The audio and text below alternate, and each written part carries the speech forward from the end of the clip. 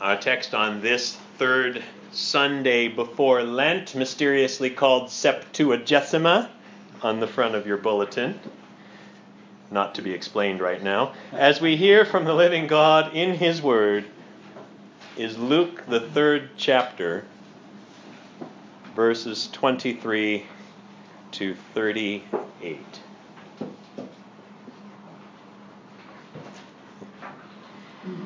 Which means we come now to what is perhaps the least favorite passage in the Gospel of Luke, the genealogy of Jesus. 76 names, at least 38 of them you cannot find anywhere else in the Bible. So, let me start with some questions. Because there are lots of questions that come up when you look into this passage. But I'm interested in 3 for this morning. 3 questions of our text. Number 1, why is this here? Why is this here at this point in Luke's Gospel? Last week, if you were here, we considered the dramatic scene of the baptism of Jesus, recorded in just those 2 short verses at the beginning of the reading this morning, with the heavens opening and the Spirit descending and the voice speaking, and then this. Why? What's Luke up to? Because in Matthew and in Mark, if you know it, the account of Jesus' temptation comes immediately after the baptism. But Luke puts the genealogy here. Why? Why is this here? Question 2. Why does Luke's genealogy go all the way back to Adam? Now, that question might not have occurred to you right away, but it would have if you took a look at the other gospel genealogy we have in Matthew, because Matthew's genealogy only goes back to Abraham. So why does Luke go back to Adam? And third question. Why are the genealogies of Matthew and Luke so different? And I don't mean just the difference about Matthew ending in Abraham and Luke ending with Adam. I mean the names that are between Jesus and Abraham. They're very different lists. Why? I think that should be more than enough for this morning.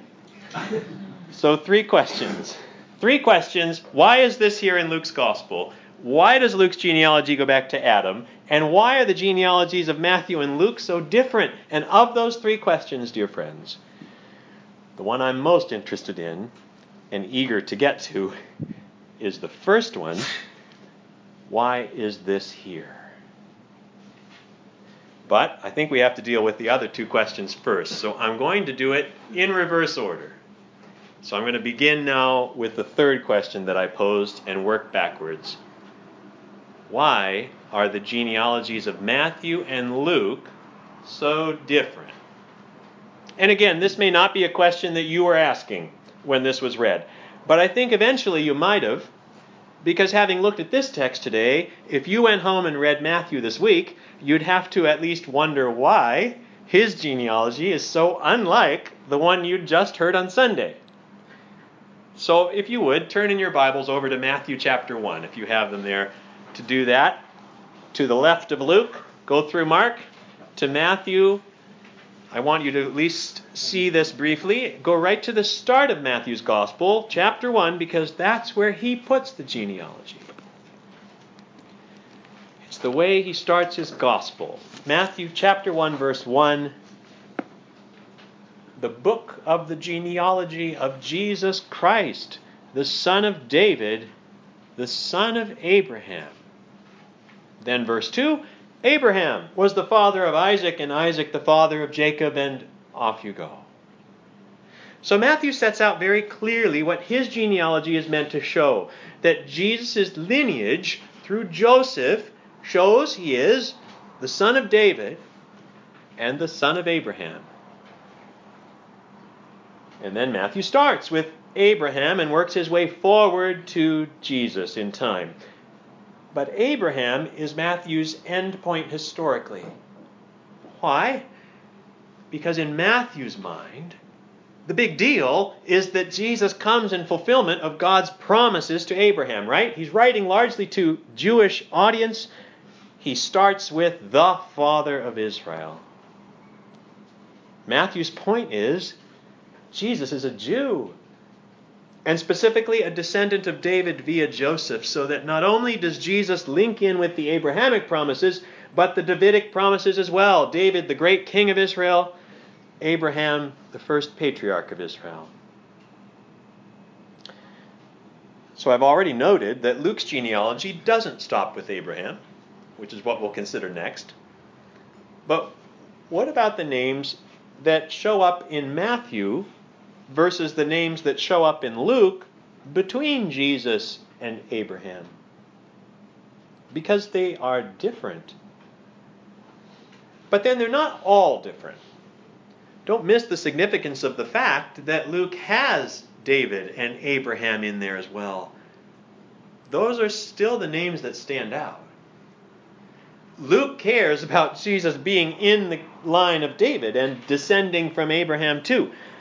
But the names between Jesus and David and Abraham, they're not all the same. Actually, between David and Abraham, they're mostly the same. It's a bit hard to compare them because you have to compare them in reverse, because Luke starts with Jesus and goes back in time, whereas Matthew starts with Abraham and moves forward in time. So it's a little tricky to do that, looking at from the two ends at once. So just trust me, there's a couple of differences in the section between David and Abraham, but by and large, the names match between David and Abraham. But between Jesus and David, all the names but two are different. And there's not even the same number of them. Luke has more names than Matthew does. And whereas Matthew traces Jesus' line through the kings from Solomon onward, following David, according to Luke, the ancestors of Jesus after David weren't kings. You can see that if you look here at Matthew chapter 1, verse 6. We'll just look at this point, not every point of difference in the genealogies, but look at this one point. Matthew 1, verse 6, Matthew has, and David was the father of Solomon by the wife of Uriah. Whereas Luke, in chapter 3, verse 31, going the other direction temporally, says, Mattatha, the son of Nathan, the son of David.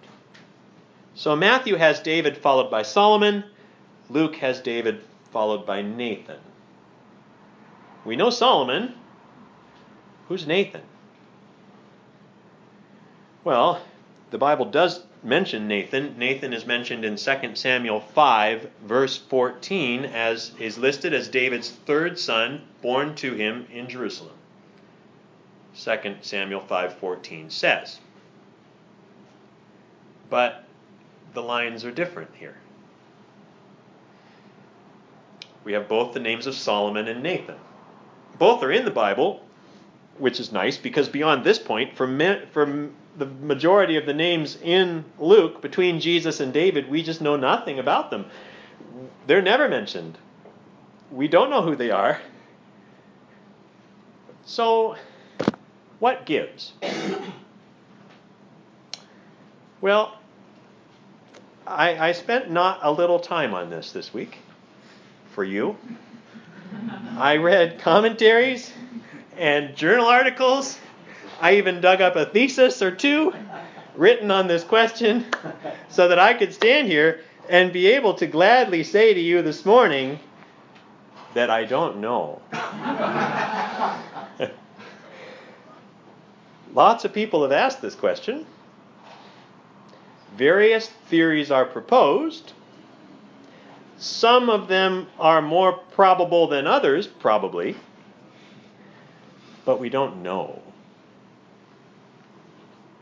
And the honest commentators, like I. Howard Marshall, say in their commentaries, quote, this is quoting I. Howard Marshall, "It is only right, therefore, to admit that the problem caused by the existence of the two genealogies is insoluble with the evidence presently at our disposal.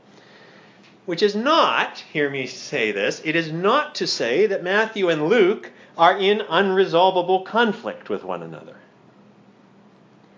It is to say that of the various proposed solutions, I don't think anyone knows which is the right answer.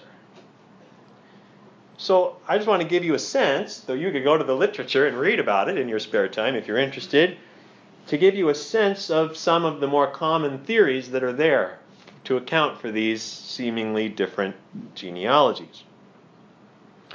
So, one older theory is that Matthew is tracing Joseph's ancestry, while Luke, in fact, is following Mary's lineage. Now, I find that one a little hard to swallow because Luke doesn't mention Mary here, whereas he does mention Joseph, and it's explicitly Joseph in Luke 1 who's said to be of the house of David when the angel comes to visit Mary. So even in Luke 1, the emphasis is on Joseph being in the house of David. But this all has to do with how you understand that parenthesis, that parenthetical phrase at the beginning of the genealogy here, where Luke says, Jesus, the son, as was supposed, of Joseph. And where you end that parenthesis and how you interpret this, and you can try to interpret it to more or less take Joseph out, and then say that Luke really then starts talking about Mary's lineage from that point on, though I don't personally find that to be the most likely solution.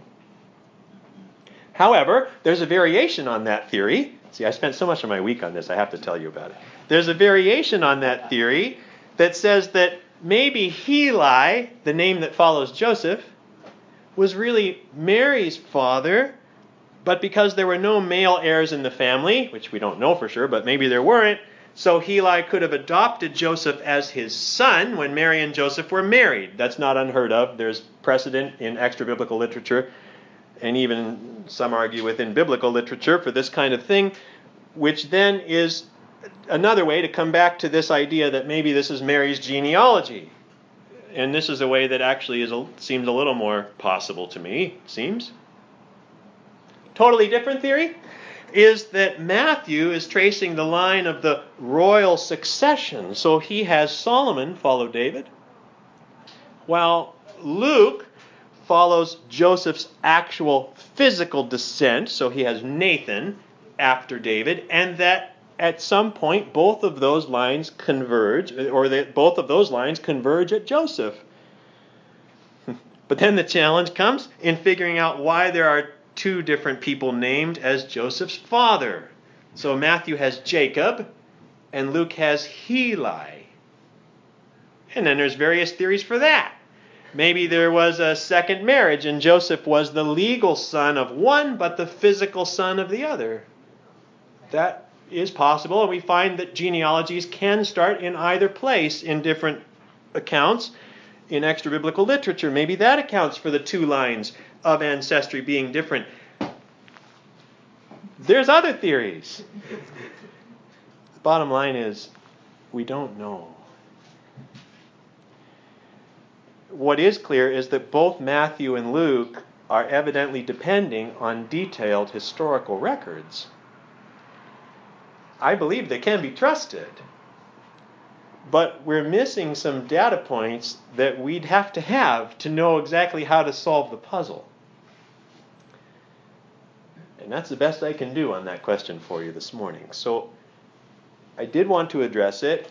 However, we'll leave that question to move to my second initial question, because this is where things start to get interesting, I think, in terms of Luke's intention here. So my assumption at this point moving forward is that Luke is entirely accurate, as is Matthew. Joan Weston, who's a student of history in the first service, came up to me and said, I'm a historian. I know two things can be accurate and look like they're not the same, but they are both true accounts. That's my assumption at this point. We just don't know enough to know how it all works. My second question was, why does Luke's genealogy go all the way back to Adam. And he doesn't explicitly say, right? But here's my suggestion. Matthew works from Abraham because his main point is that Jesus is the Jewish descendant of Abraham through David, and thus the Messiah who comes will fulfill all the promises given Israel. And Luke's on board with that. The baptism we looked at last week, if you were here, the significance of those events that followed the baptism, you remember, all of them tie in with the Jewish scriptures. They point to Jesus as the king and the suffering servant of Isaiah and the anointed Messiah. So Luke's not bypassing any of that. And David and Abraham are here in Luke's genealogy. But even as Jesus stands in that line and fulfills those promises and those scriptures related to the messianic, suffering, servant, kingly figure of Israel, for Luke, all of that leads us to a further point. That Jesus isn't just a son of Abraham. He's a son of Adam. His ethnicity as a Jew matters greatly for all the connections that we just mentioned. But in the end, it's his humanity that is the crucial thing. Jesus is a man. Or you might say, Jesus is the man. The man to whom all human history had been moving from the beginning. The man who would, in God's plan, be the one to set things to rights again, and not just for Israel, but for the world. Do you remember earlier in Luke chapter 3, from maybe 3 weeks ago or 4 weeks ago, before we hear the voice of John the Baptist in Luke quotes from Isaiah to explain John the Baptist, beginning in verse 4 of chapter 3. The voice of one crying in the wilderness. Remember? And you remember how that quote from Isaiah that Luke chooses, how that ends? Isaiah says, "And all flesh shall see the salvation of God." All flesh. Not just Jews. Gentiles also. Which then would take us further back in Luke to Luke chapter 2.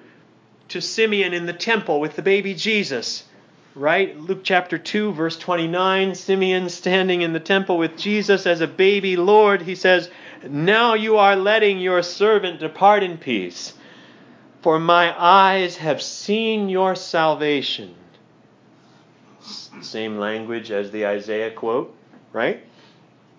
Isaiah says, "All eyes shall see the salvation of God." Simeon says, "My eyes have seen your salvation,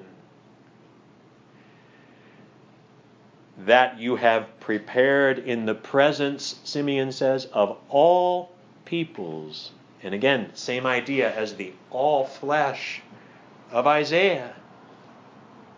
And then watch what Simeon says. "A light for revelation to the Gentiles and for glory to your people Israel." And just think about the end of that. I don't remember what David Weston exactly said about this when he preached on this text a few weeks ago. I wasn't here that Sunday. But do you see that the glory of Israel, according to Simeon, is to be seen in the salvation of the Gentiles? The glory of Israel. Meaning this reveals what Israel was all about. This is what the formation of Israel and the history of Israel, that long, sometimes wonderful, often sad history, God's plan for Israel, this is what it was for. It was to save the world, brothers and sisters. Abraham, the father of Israel, shows up in Genesis 12 because Abraham's the beginning of the solution to the problem that we have in Genesis 1 to 11. And the problem we have after Genesis 1 to 11 is sin. It's the fall. It's the fall of humanity into sin, and thus the whole creation's enslavement to it. So that right from the start, what is the promise given to Abraham in Genesis 12, verse 3, repeated several times in the Genesis narrative? We looked at this recently when we covered it in Galatians. The Lord says in Genesis 12, verse 3, "In you all the families of the earth shall be blessed." And do you remember what Paul says about that promise in Galatians 3? Remember what that means? Galatians 3 verse 8, Paul writes, "And the Scripture foreseeing that God would justify the Gentiles by faith, preached the gospel beforehand to Abraham, saying, 'In you shall all the nations be blessed.'" Or in other words, brothers and sisters, it would be through Abraham and through David, we find out later, that God would somehow deal with sin. That God would somehow reverse the fall. That God would somehow make a way to forgive sin and establish righteousness in His people, all to make it possible once again to know Him, to live with Him, to be His people, even as He will be our God. And we now know what Abraham and David didn't. That ultimately the answer is the cross. And that it's the Messiah who dies on the cross. And because of who that Messiah is, that cross makes possible the forgiveness of our sins. And thus the presence of God's Spirit. It's the cross plus the Spirit that would be the deliverance brought about by the Messiah of Israel. The suffering servant who would die in our place to heal us. And having done so, to anticipate the restoration of all creation in a new heavens and a new earth. So do you see then that for Luke it mattered very much that Jesus descended from Abraham and David, but that ultimately the fulfillment of all that was spoken to Abraham and David was to be for the blessing of all people. Luke needed to connect the story of Jesus not just with the history of Israel, but with all of human history. And that meant taking his genealogy all the way back to Adam, which brings us finally to the first question I posed about this text. Why is this genealogy here? I mean, why is it here in Luke's gospel, going all the way back to Adam? And by now, you could see it coming. If John the Baptist is preparing the way of the Lord,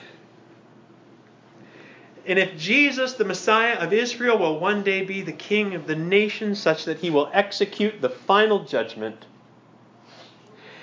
and if we're called to live lives of repentant faith for the forgiveness of sins, so that at that judgment day, we're gathered into the barn, and if that life of faith is made possible because this Messiah will be the one who can change our hearts, baptizing us with the Holy Spirit, as we looked at 3 weeks ago. And this is the Messiah who, according to the voice after His baptism, in order to do that, will not only be the ultimate King, but the suffering servant who dies for our sins to make all that possible. Then what has to be true of Jesus, the son of David, the son of Abraham, the son of Adam? He has to succeed where Adam failed. He can't just be related to Adam. He needs to live the life of faith that Adam failed to live. He needs to trust his Father to the bitter end of the cross. He needs to be the Son of God. Because you saw how at the very end of that genealogy, Luke's gone back to the very beginning with Adam. He adds this final touch. It's unexpected. Adam, the Son of God.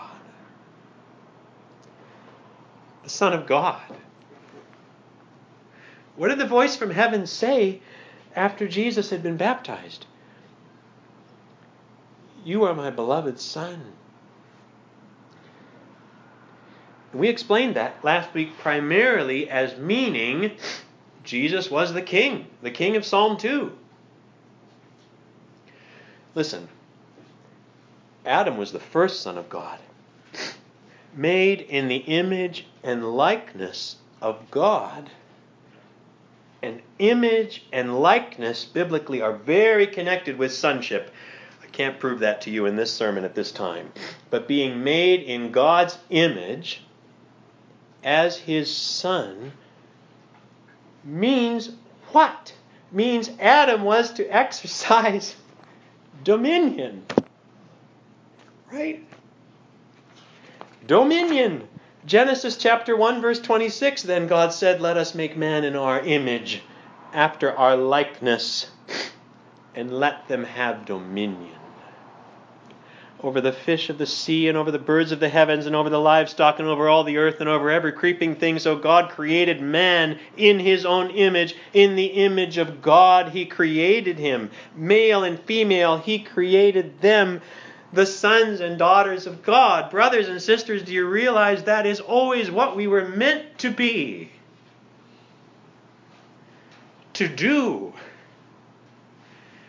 To lovingly exercise dominion over a creation that was to bring glory to the Creator, all the while dwelling in the very presence of God, walking in righteousness, eating of the tree of life.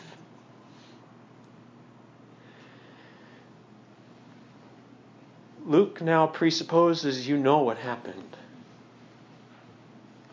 You know Genesis 3. That this Son of God failed. That this Son of God lost the honor of that designation through disobedience, and was therefore not able to pass it on to his descendants. You and I are not children of God by birth. Right? According to Paul in Galatians again, what is it that makes us sons and daughters of God? Faith. Galatians 3 verse 26, for in Christ Jesus you are all sons of God. You hear that language? In Christ Jesus you are all sons of God. Through faith, not meaning to exclude women in any way there, but to link it explicitly into the terminology that's at use here in the biblical context. You see, what point is Luke making? I think this, that Jesus is the Son of God, the one whose relationship with the Lord of creation is of perfect intimacy, who walks in utter righteousness, who is the very image and likeness of God, and hence whose dominion will be eternal. Jesus Christ is the Son of God who will succeed where Adam failed. Brothers and sisters. And there's the point. And I say there's the point because of what follows the genealogy in Luke 4. Who shows up to tempt this Son of God? Luke 4 verse 1. And Jesus, full of the Holy Spirit, returned from the Jordan and was led by the Spirit in the wilderness for 40 days, being tempted by the devil. It's a serpent. And what does he say? Verse 3, Luke 4 verse 3. If you are the Son of God. Did God really say? Prove it.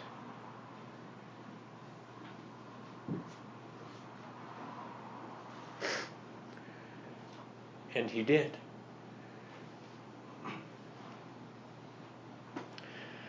You see, Jesus did prove it.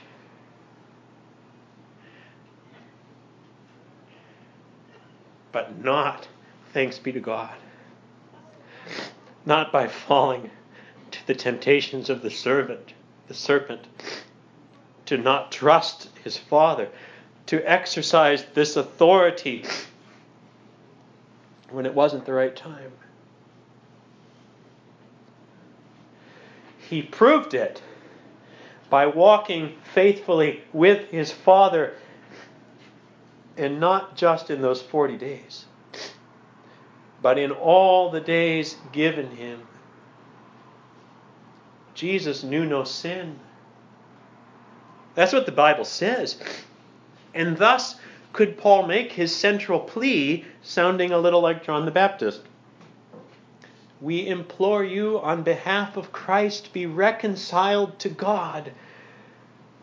For our sake he made him to be sin who knew no sin, so that in him we might become the righteousness of God.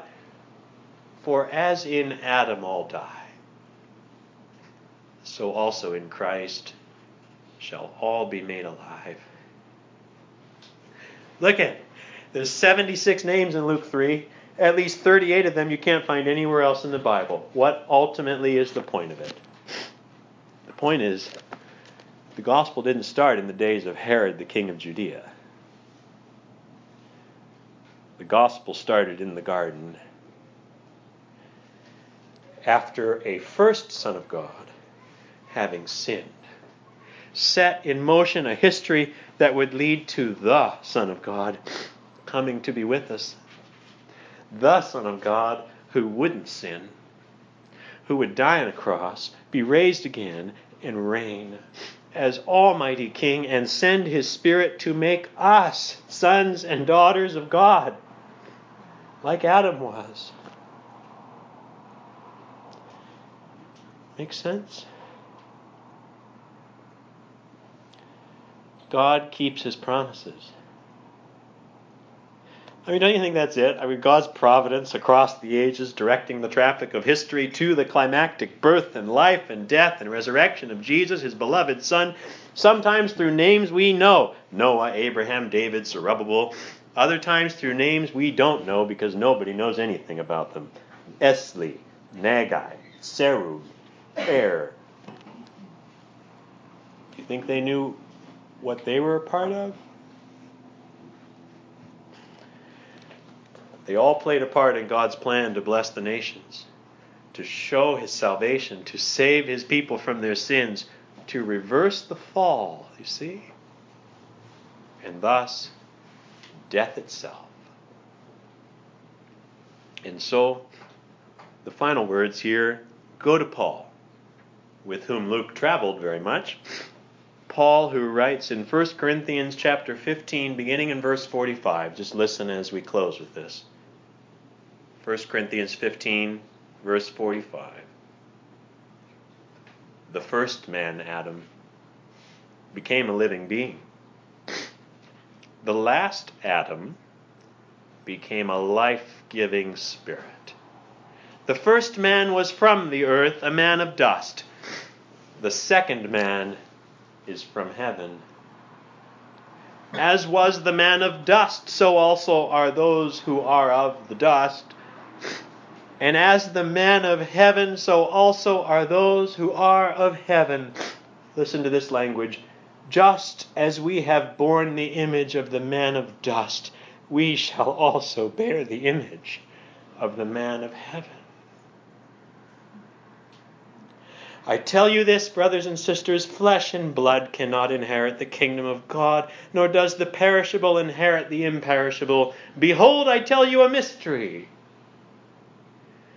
We shall not all sleep, but we shall all be changed. In a moment, in the twinkling of an eye, at the last trumpet. For the trumpet will sound, and the dead will be raised imperishable, and we shall be changed. For this perishable body must put on the imperishable, and this mortal body must put on immortality. When the perishable puts on the imperishable, and the mortal puts on immortality, then shall come to pass the saying that is written, death is swallowed up in victory. O death, where is your victory? O death, where is your sting? The sting of death is sin, and the power of sin is the law. But thanks be to God, who gives us the victory through our Lord Jesus Christ. In the name of the Father, and the Son, and the Holy Spirit.